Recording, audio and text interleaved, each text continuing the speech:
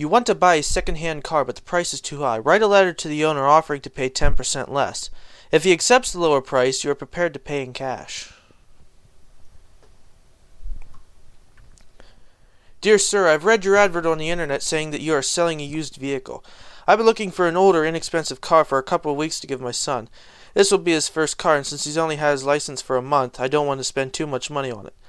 I looked at pictures of your car, and it seems to be exactly what I'm looking for. However, I would like to arrange for a time we could meet so I can personally check the interior and exterior. Does it come with spare parts such as tires, motor, transmission, etc.? Also, I was wondering if we could get a 10% discount. If so, I can pay in cash at our meeting after I've checked the car. Let me know what you think and when it would be possible for us to meet. The sooner the better, since my son has been borrowing my car recently. Regards, Jarda.